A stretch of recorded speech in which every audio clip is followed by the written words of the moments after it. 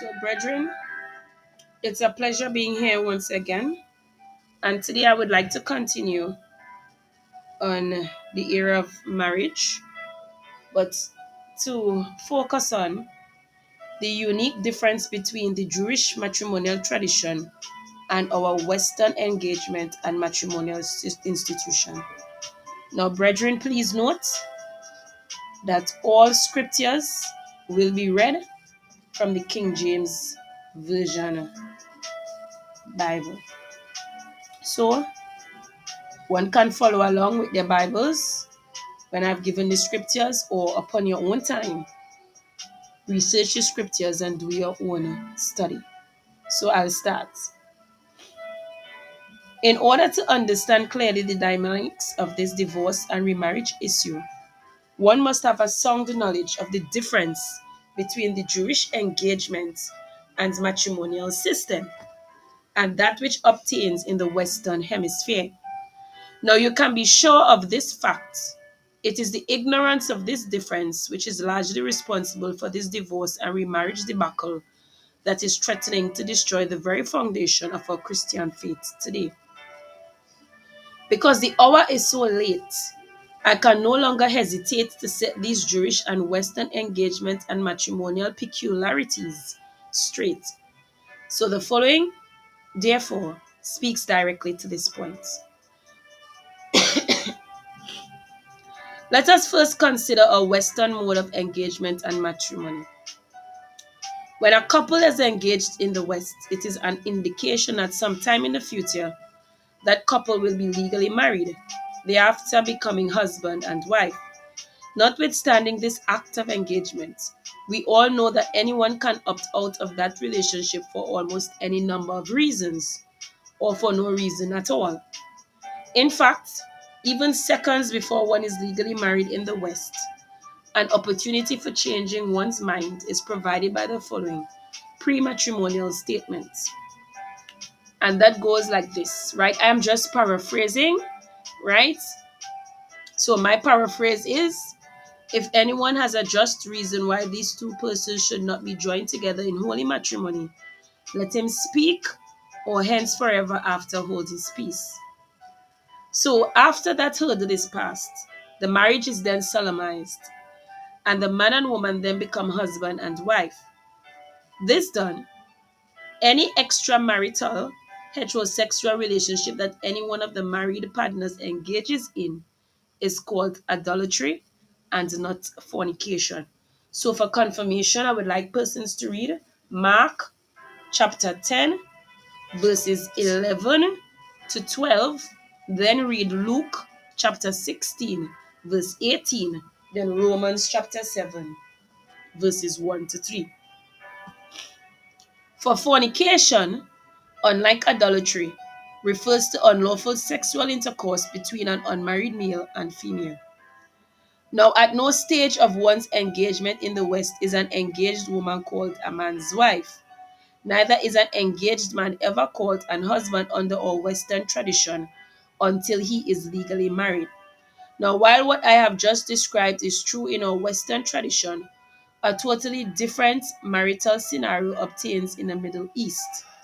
And this difference is what is largely responsible for this marriage, divorce, and remarriage confusion that is afflicting the Church of Jesus Christ today. With the acquisition of the knowledge shared, therefore, let us now together examine the Jewish system of engagement and marriage that obtained from Moses to Jesus' day to see if we can better understand what Jesus meant by his Matthew chapter 5, verses 31 to 32, and Matthew chapter 19, verses 8 to 9 utterances. Under the Jewish matrimonial tradition, an engaged Jewish virgin was considered to be and was accordingly called the wife of the man to whom she was engaged. So one can read Deuteronomy chapter 22, verses 23 to 24, or Matthew chapter 1, verse 20 and 24 for confirmation.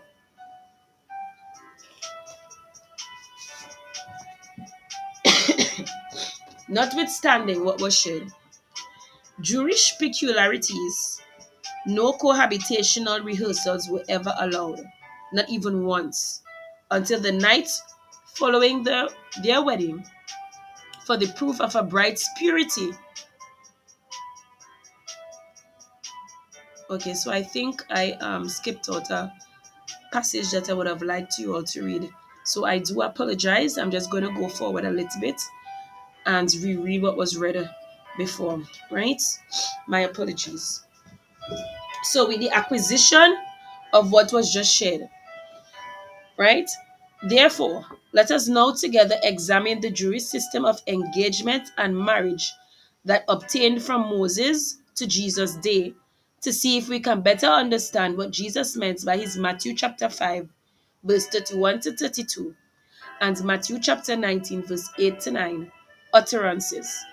Under the Jewish matrimonial tradition, an engaged Jewish virgin was considered to be and was accordingly called the wife of the man to whom she was engaged. So, for confirmation, one can read Deuteronomy chapter 22, verses 23 to 24, or Matthew chapter 1, verse 20 and verse 24. And not surprisingly, an engaged Jewish man was duly called an husband, although he was not legally married, as Deuteronomy chapter 22, verse 23, and Matthew chapter 1, verses 18 to 19 states. So, notwithstanding what was just shared, Jewish peculiarities, no cohabitational rehearsals were ever allowed, not even once, until the night following their wedding. For the proof of a bride's purity was duly established on the night after her wedding. Moreover, the accepted proof of her chastity was the manifestation of blood as a result of the rupturing of her hymen, resulting from her first sexual intercourse. Then, too, another aspect of the marital tradition of the Jews, which is alien to ours, is the crucial part that the virgin's parents play in their daughter's marriage. Accordingly, during the time of the newlyweds' first sexual intercourse, the girl's parents would patiently wait outside until the act was completed in order to collect the blood-stained tokens of their daughter's virginity as proof of her chastity. Now, if after that first intercourse, the expected virgin proved not to have been a virgin, her husband would take her to the elders of that city, who would sanction her death by stoning. Then, too, if prior to their wedding she became pregnant for another man, he could either carry her to be stoned or he could secretly send her away to some other part of the country. Because of this strict code of conduct that was associated with the Jewish matrimonial tradition, all prospective Jewish wives took steps to ensure that they remained virgins until their wedding day. So, the unique Jewish engagement and marital traditions, therefore, highlight some of the chief differences between our Western engagements and marital customs and that which obtained during the time of Christ's earthly ministry. Because of what was shared, right, and those peculiarities that were mentioned, therefore, we know beyond the shadow of a doubt that there exist great differences between our Western system of engagement and marriage and that which obtained in the Middle East during the time of Christ's birth and earthly ministry. These unique differences between these engagement and matrimonial traditions are two of the reasons why Jesus enlisted the services of Matthew, Mark, and Luke to write on this critical matrimonial and divorce issue. And this explains the difference in treatment of these issues by these three writers. For while St. Matthew had the Jews as his target group, St. Mark's Gospel targeted the then Roman world, and St. Luke's Gospel was specifically written for all the nations of the world generally. Brethren, the following two references should suffice further to highlight this point. Accordingly, St. Matthew, writing with Israel specifically in view, made mention of the Sabbath day in relation to Israel's escape from Antichrist's military campaign, which has Jerusalem as its focal point. So read Matthew chapter 24, verse 20 as confirmation. Saint Luke, on the other hand, who wrote with the entire world in view, also wrote about the said Jerusalem assault, but did not mention any Sabbath day, since the Sabbath is peculiar to the Jews, who will be still observing this ordinance during Antichrist's reign. So this explains the reason for this Matthew chapter 24, verse 20, warning to the Jews and the omission of this Sabbath warning to the nations of the world. Undoubtedly, Matthew chapter 24, verses 20 to 21, compared with Luke chapter 21, verses 20 to 23, surely highlight this point. Another of Jesus' discourses which highlights this said phenomenon is found in the parable of the fig tree. In this regard, while Matthew mentions the fig tree, meaning the nation of Israel, as the focal point of Jesus' end-time parable, as we read in Matthew chapter 24, verses 32 to 33, what you can do such on your own time. St. Luke's Gospel, on the other hand, highlights the fig tree, meaning Israel, and all the trees, meaning all the other nations of the world. So read Luke chapter 21, verses 29 to 31 as confirmation, as the focal points of this said parable. Yes, brethren and online friends, this difference in target groups explains the difference in treatment of certain issues in the Gospels according to Matthew, Mark, and Luke. Not surprisingly, this phenomenon is likewise highlighted by these said writers' recordings of this marriage and divorce issue. So, on your own time, or while listening to the segments, one can read Matthew chapter 5, verses 31 to 32, Matthew chapter 19, verses 8 to 9, Mark chapter 10, verses 2 to 12, and Luke chapter 16, verses 18, and underscore the difference in treatment of the same issue. This being so,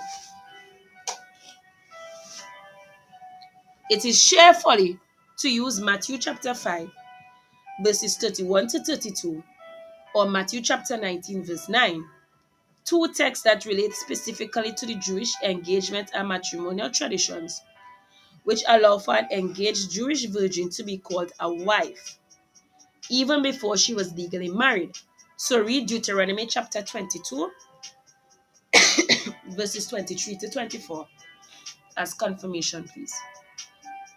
Matthew chapter 1, verses 18 to 25, underscoring verses 18 to 20, and then 24. And claim that Jesus in Matthew chapter 5, verse 32, or Matthew chapter 19, verse 9, taught that a man in the West may divorce his wife and then remarry someone else if his former wife committed adultery, when Jesus neither thought so nor taught so. For Jesus, in those two Matthew references, allowed for divorce only on the ground of fornication, which is premarital unfaithfulness on the part of an engaged Jewish virgin. Brethren, we all know that a married woman cannot commit fornication. Any extramarital affair, therefore, with a male partner must be duly classified as adultery. And if Jesus intended to inform us that adultery was a ground for divorce and remarriage, he would have used the word moika for adultery twice in Matthew chapter 5, verse 32, Matthew chapter 19, verse 9. But he did not do that. Instead, he used the two different words in dealing with that issue. And he deliberately used the word porneia for fornication, then moika for adultery in both references. This was so done in order to ensure that there was no ambiguity, that no one can truthfully say that Jesus endorsed divorce and remarriage on the grounds of adultery. For he never thought so, nor taught so, as can be seen or read in Mark chapter 10, verse 2 to 12, Luke chapter 16, verse 18, or 1 Corinthians chapter 7 verses 10 to 11. Unfortunately, though, this is the very thing that the liberals are saying today.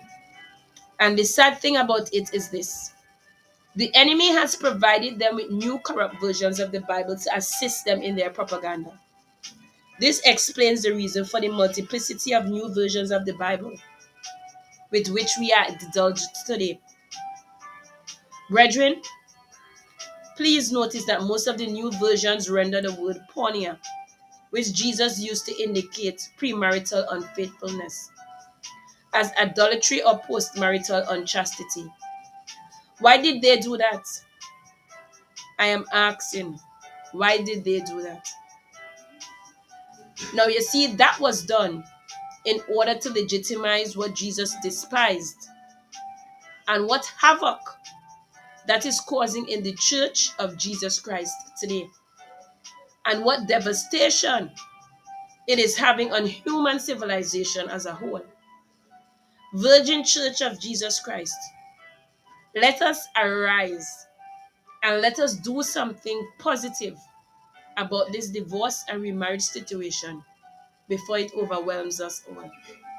Yes, my dear brethren, this difference between the Jewish engagement and matrimonial tradition and that which obtains in the West is highlighted by the fact that an engaged Jewish virgin and an engaged Jewish man were accorded the titles of wife and husband, respectively. So read Deuteronomy chapter 22, verse 23 to 24, Matthew chapter 1, verse 19, 20, 24, and 25. This is not so in the West. Moreover, this explains the reason for the except for fornication in Matthew chapter 5, verse 32, and Matthew chapter 19, verse 9 in the Old King James Version Bible, and its omission in Mark chapter 10, verse 10 to 12, and Luke chapter 16, verse 18. The word fornication in Matthew chapter 5, verse 32, and Matthew chapter 19, verse 9, is now replaced by some word or phrase which means idolatry in almost all or new and corrupt versions. What a pity, what a calamity.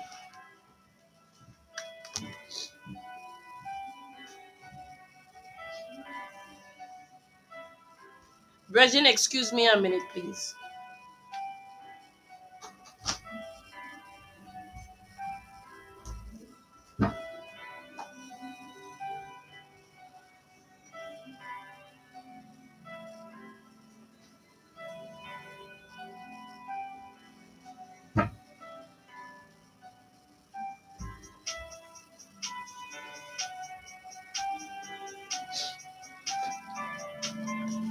All right, so I do apologize for that short um moment.